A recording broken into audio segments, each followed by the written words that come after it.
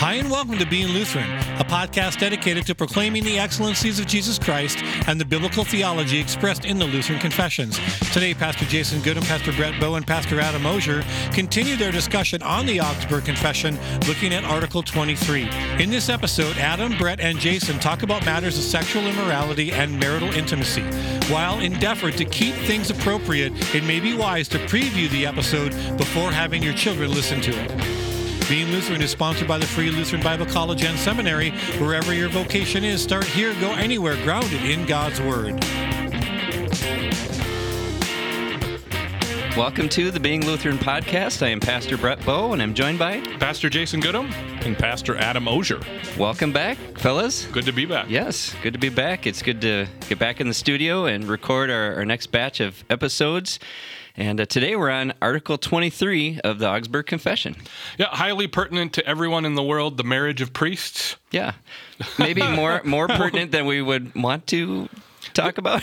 This is one of the, in all honesty, this is one of those topics that when you read it on the surface, you're like, ha ha, no one's worried about that right now. But then you start to get into what this entails and why this is a lot deeper of an issue than the first glance would have it be. Well, and I think this is one of those issues that actually within the Roman Catholic Church, which we'll talk a lot about today, I think it's one of those things that actually is pertinent even to them. Yeah. Conversations they're having, questions they're asking, and for the reasons we'll discuss. Yeah, it's a definitive modern Roman Catholic issue, but it's also a definitive modern Christian issue. Absolutely.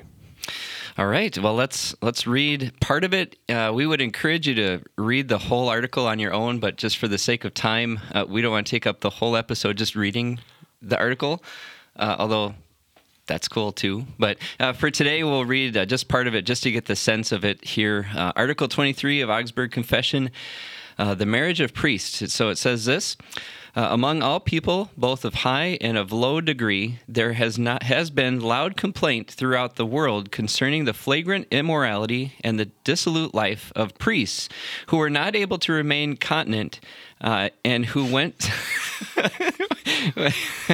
What? One translation says chaste. Okay, yeah, chaste. We can go with chaste. Chaste.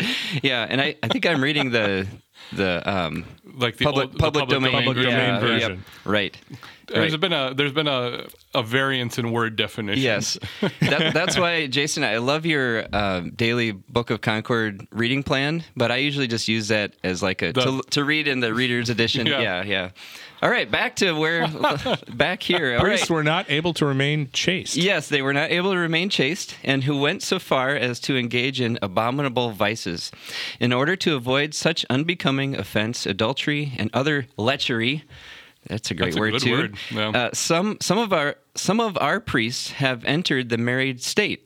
They have given as a reason that they have been impelled and moved to take this step by the great distress of their consciences, especially since the Scriptures clearly assert that the estate of marriage was instituted by the Lord God to avoid immorality. For Paul says, because of the temptation to immorality, each man should have his own wife, 1 Corinthians 7:2. And again, it is better to marry than to be aflame with passion. I like that translation too, 1 Corinthians 7:9. Yes. All right, I'll just stop right there. We could keep reading. It goes on to the moreovers and so on, but I think we get a good enough sense there. Unless, Adam, you want to keep reading? No, I'm good. I'm good. Yeah. I would use the word chaste, though, instead of continent. Yeah. Oh, yeah. Just want to clarify. Right. And I would use the word concomitance. Concupiscence? No. We'll get into that today. Yeah, actually we will. Yeah. So get ready, Jason. Yeah, we're ready for it. It's so here we go. The marriage of priests. Yep. One of the things you notice right away with this article is that sometimes Melanchthon's timid personality gets overblown in some areas because, you read the first couple lines of this article, you're like, wow, Philip, why don't you tell me how you really feel about this? Sure. Right? But to the early Lutherans' credits, this wasn't the good old boys club. Philip and Martin and others recognized what a big problem this was in the church and what it was causing. And the fact that 500 years later, the Roman Catholic Church is dealing with scandal almost directly related to what the Lutherans were addressing in Article 23. It's really stunning. Yeah, and it's still not really dealt with in a sense of, there's been no change to this as well. Yeah, and it's especially not dealt with to that most Roman Catholic apologists will pretend that these two things have no correlation whatsoever.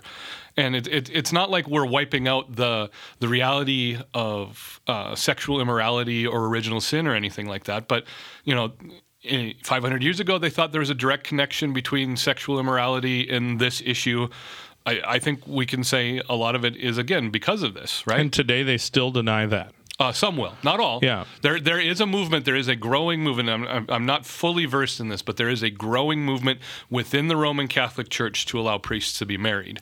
I find it interesting that there has been a push to separate those two things, because the morality of it, like the immorality and the struggles that they have, separating from the fact that the priest can't marry, it's kind of a bizarre thing to me that you wouldn't make that connection directly, because the Bible does. But then you think about, I mean, oh yeah, okay. But then, in all seriousness, the Bible makes that. But then you think about, okay, so in Roman Catholic theology, tradition is a very important component, maybe even, as I understand it, on par, or at least close to on par with Scripture.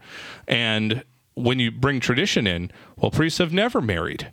Yep. That can't be a problem because it's been part of the church all along, and that must be a good thing. Therefore, it can't produce bad things, can it? Well, and that goes back to what we were talking about with the last article about the serving both kinds in communion. Do you remember one of the defenses the Roman Catholic Church came up with in the Confutation was, well, the church has decided to do this, so therefore it must be blessed by God. And you are really starting to see in these articles of practice, these disputed articles, that where the Roman Catholic Church is putting all of the eggs into one basket is with we've always done it this way, and in invoking the sanctity of church tradition. And the interesting thing is, you bring up church tradition, we've always done this way. Well, guess what? By your own admission, the first pope was married. Yeah. We hear about Peter's mother-in-law in Scripture, and I am aware, lest we get letters, I am aware that Roman Catholic apologists have dealt with that. It's not like I, for the first time in 2,000 years, came up with the trump card that ends the argument. But all of these things add up. The bigger issue that we really need to deal with in this is a recognized problem with sinfulness and immorality, and an available solution that is just refused, and it is refused that has nothing to do with scriptural teaching. Yeah, so there's a going on top of Scripture, starting off with what they thought was a good idea, extra biblical command or prohibition in this case, and there's a chance to come back to the Scripture and to rest in that, but there's an unwillingness there. Well, there's a pattern, as we have demonstrated, and as the early Lutherans demonstrated time and time again, that maybe the big issue from our assessment in the Roman Catholic Church is what makes you holy and what keeps you holy.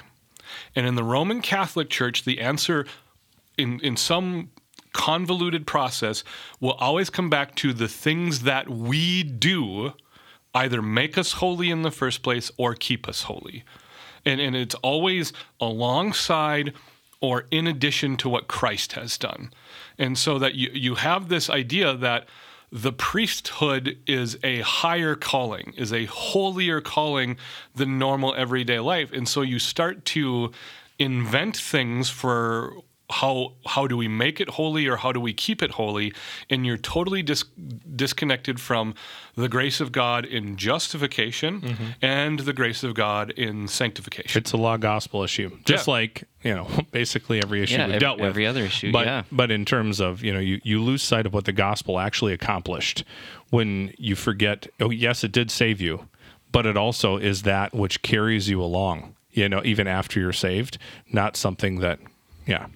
It's a law gospel issue, and oddly enough, it's also a Gnostic issue. The idea that the physical relationship between husband and wife or physical intercourse somehow it makes you unholy. And this is, we're going to get there probably in the next episode. This is what gets us into the modern American church, and it keeps us in this article from kind of rolling our eyes and going, ah, ha, ha, LOL, the Roman Catholic Church being the Roman Catholic Church. It's these misconstrued ideas of purity. What is pure and what is impure, and the idea that sexual intimacy on its own, apart from context, is pure or impure. And no, that's wrong. That's Gnostic to think that this physical thing is impure because it's physical and because it is so tied to so many other things.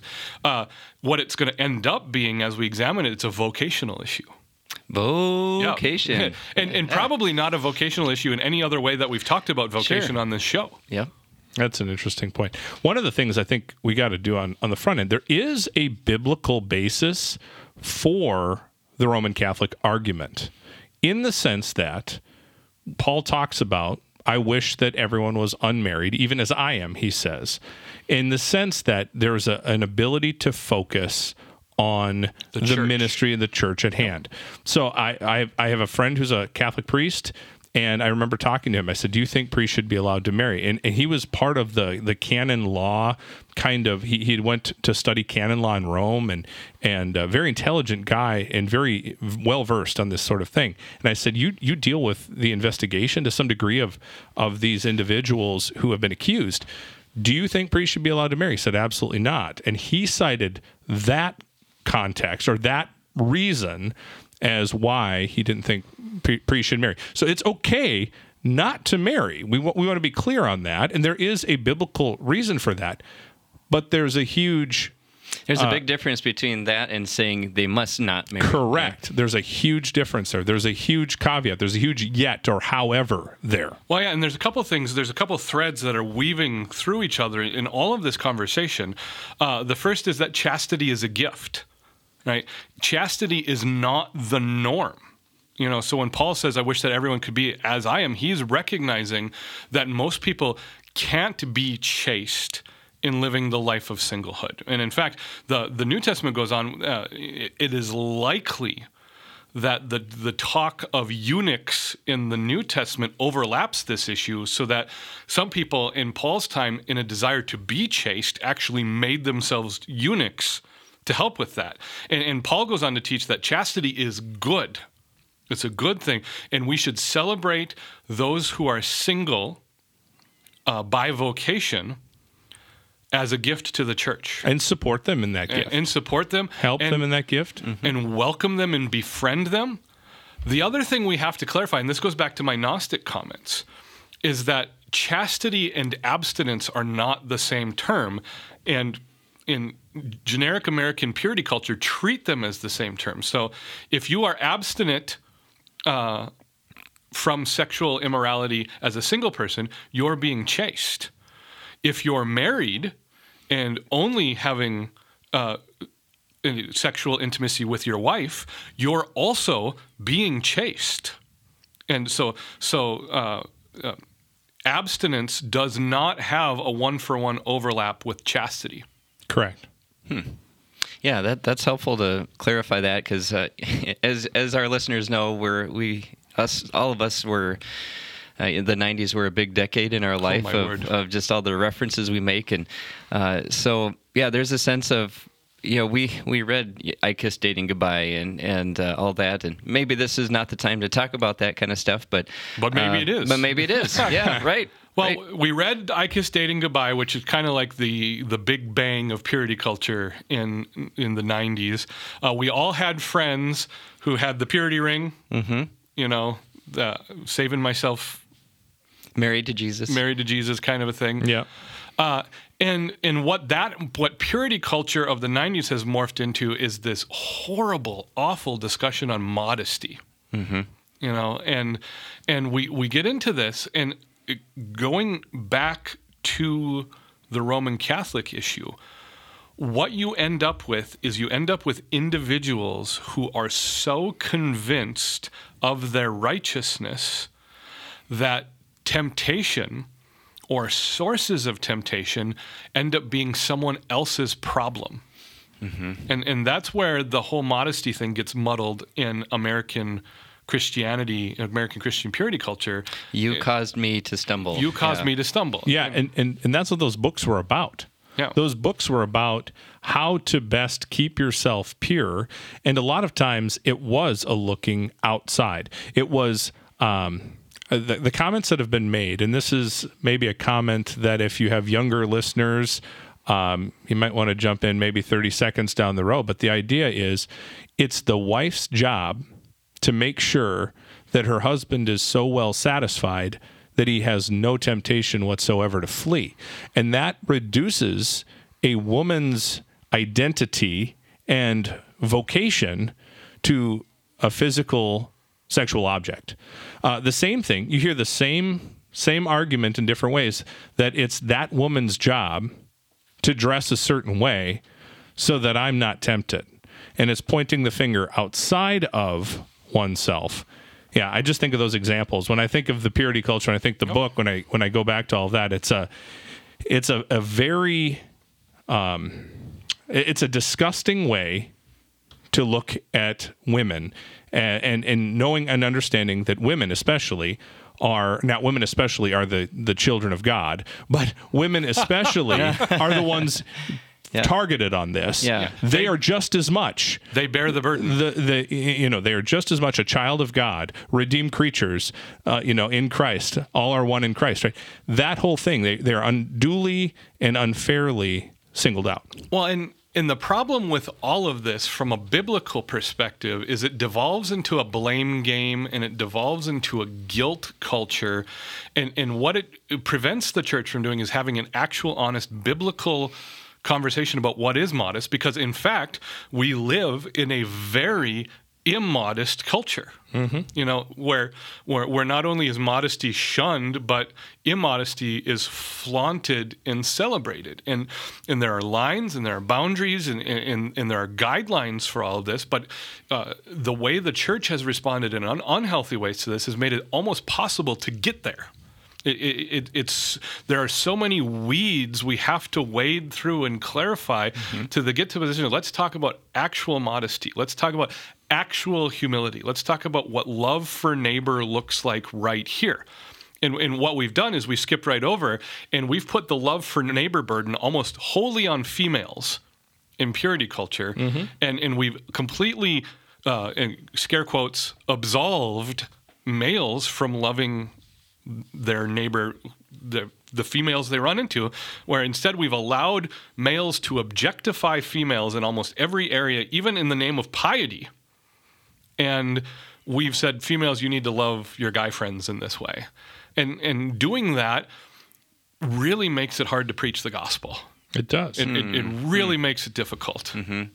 Do you suppose that in this case it was hard to preach the gospel in the context of the marriage of priests in a similar way? Oh, exactly. And it starts with, it goes all the way back to that works righteousness thing that I mentioned, where if you are in an environment where the things that I do make me righteous, keep me righteous, or disqualify me from righteousness, all of those are important. All of those are three separate issues, and all of them are important. Then there's no room for a clear gospel presentation. Because there's no room for the completed work of Christ. I'm always worried about my own condition. And what I will say, in the trigger for this now, if you are disagreeing, if your response to hearing those things is, well, that means we don't care about holiness or sin at all, then you're in that culture. Because that's not what the gospel is about. The gospel is about repenting of our sin and then letting Christ pay for our sin, letting Christ cover for our sin. Well, what about good works? What about all that? That flows out of righteousness in love for neighbors, so that my good works are never done for me. They're never done to my credit. They're never done for my benefit. So instead of becoming a Gnostic thing where that's just evil because it's fleshly, or becoming a second law unto ourselves. That we, and it's kind of a Mishnah thing almost. Yeah. I think that the Mishnah was that set of rules that the Pharisees had that were there only so they had a hedge so that they didn't accidentally break a rule, right? So if I can't cross the line, 20 yards down the road, I'm not going to take another step, because if I don't take another step, I certainly can't cross the road down there. That whole, it's either a Gnostic thing where it just becomes evil in of itself, it becomes a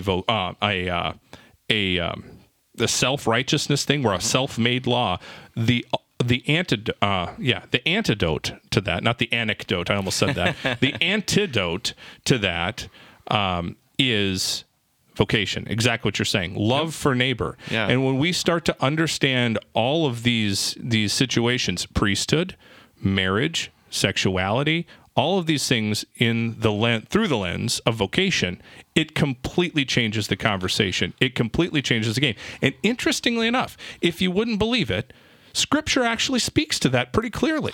Well, and in a vocational issue, we wind it back to it's a law and gospel issue.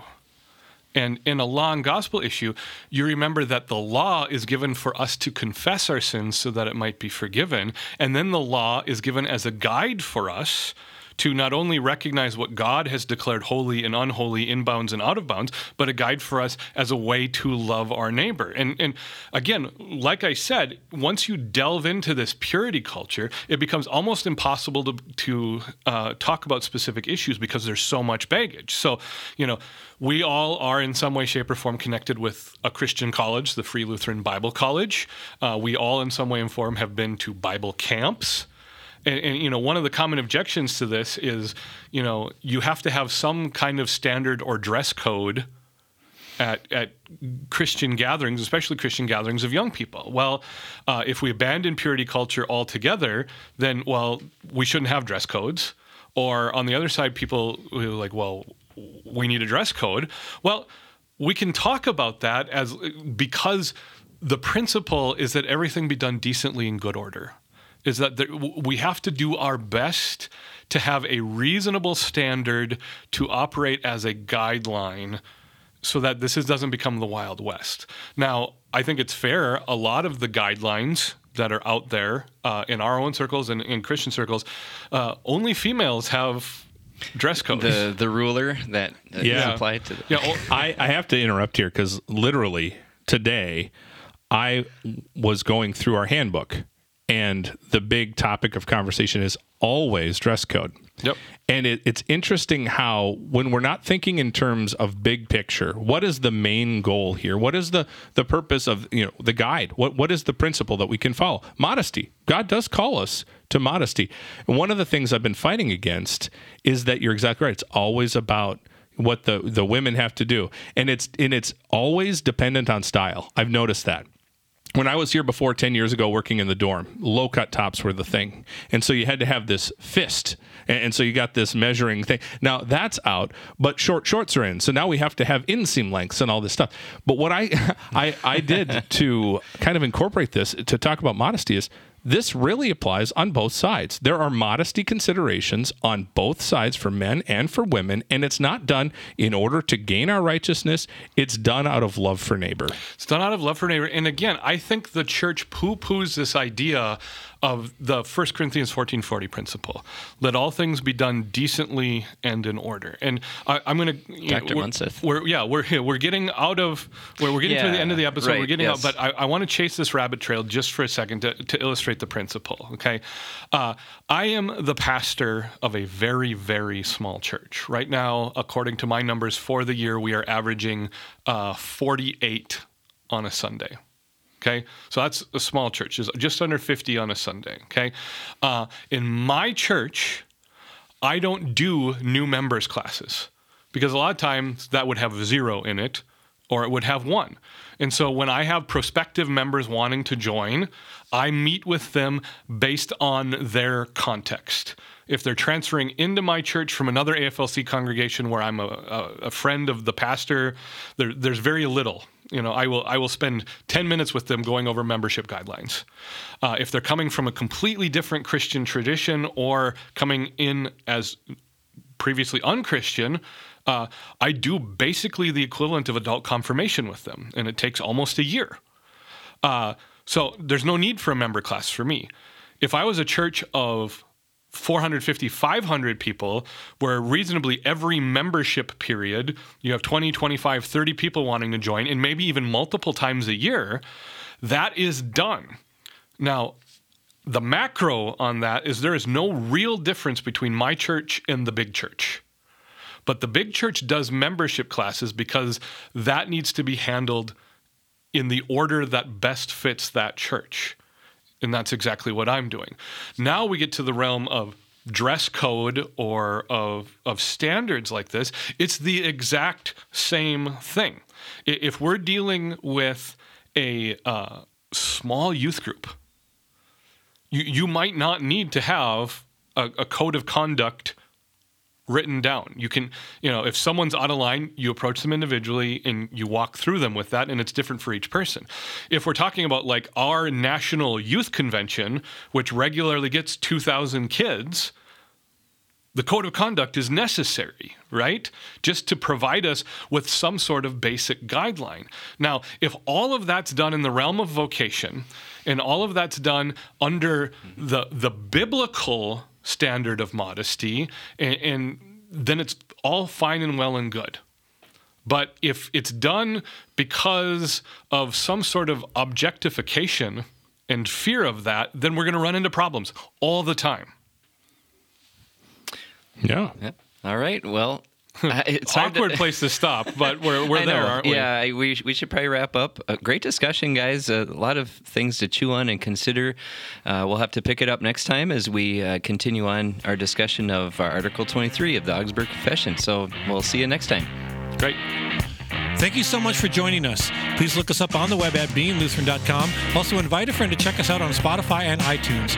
Please join us next week as Pastor Jason, Pastor Brett, and Pastor Adam continue their discussion on Article 23 of the Augsburg Confession.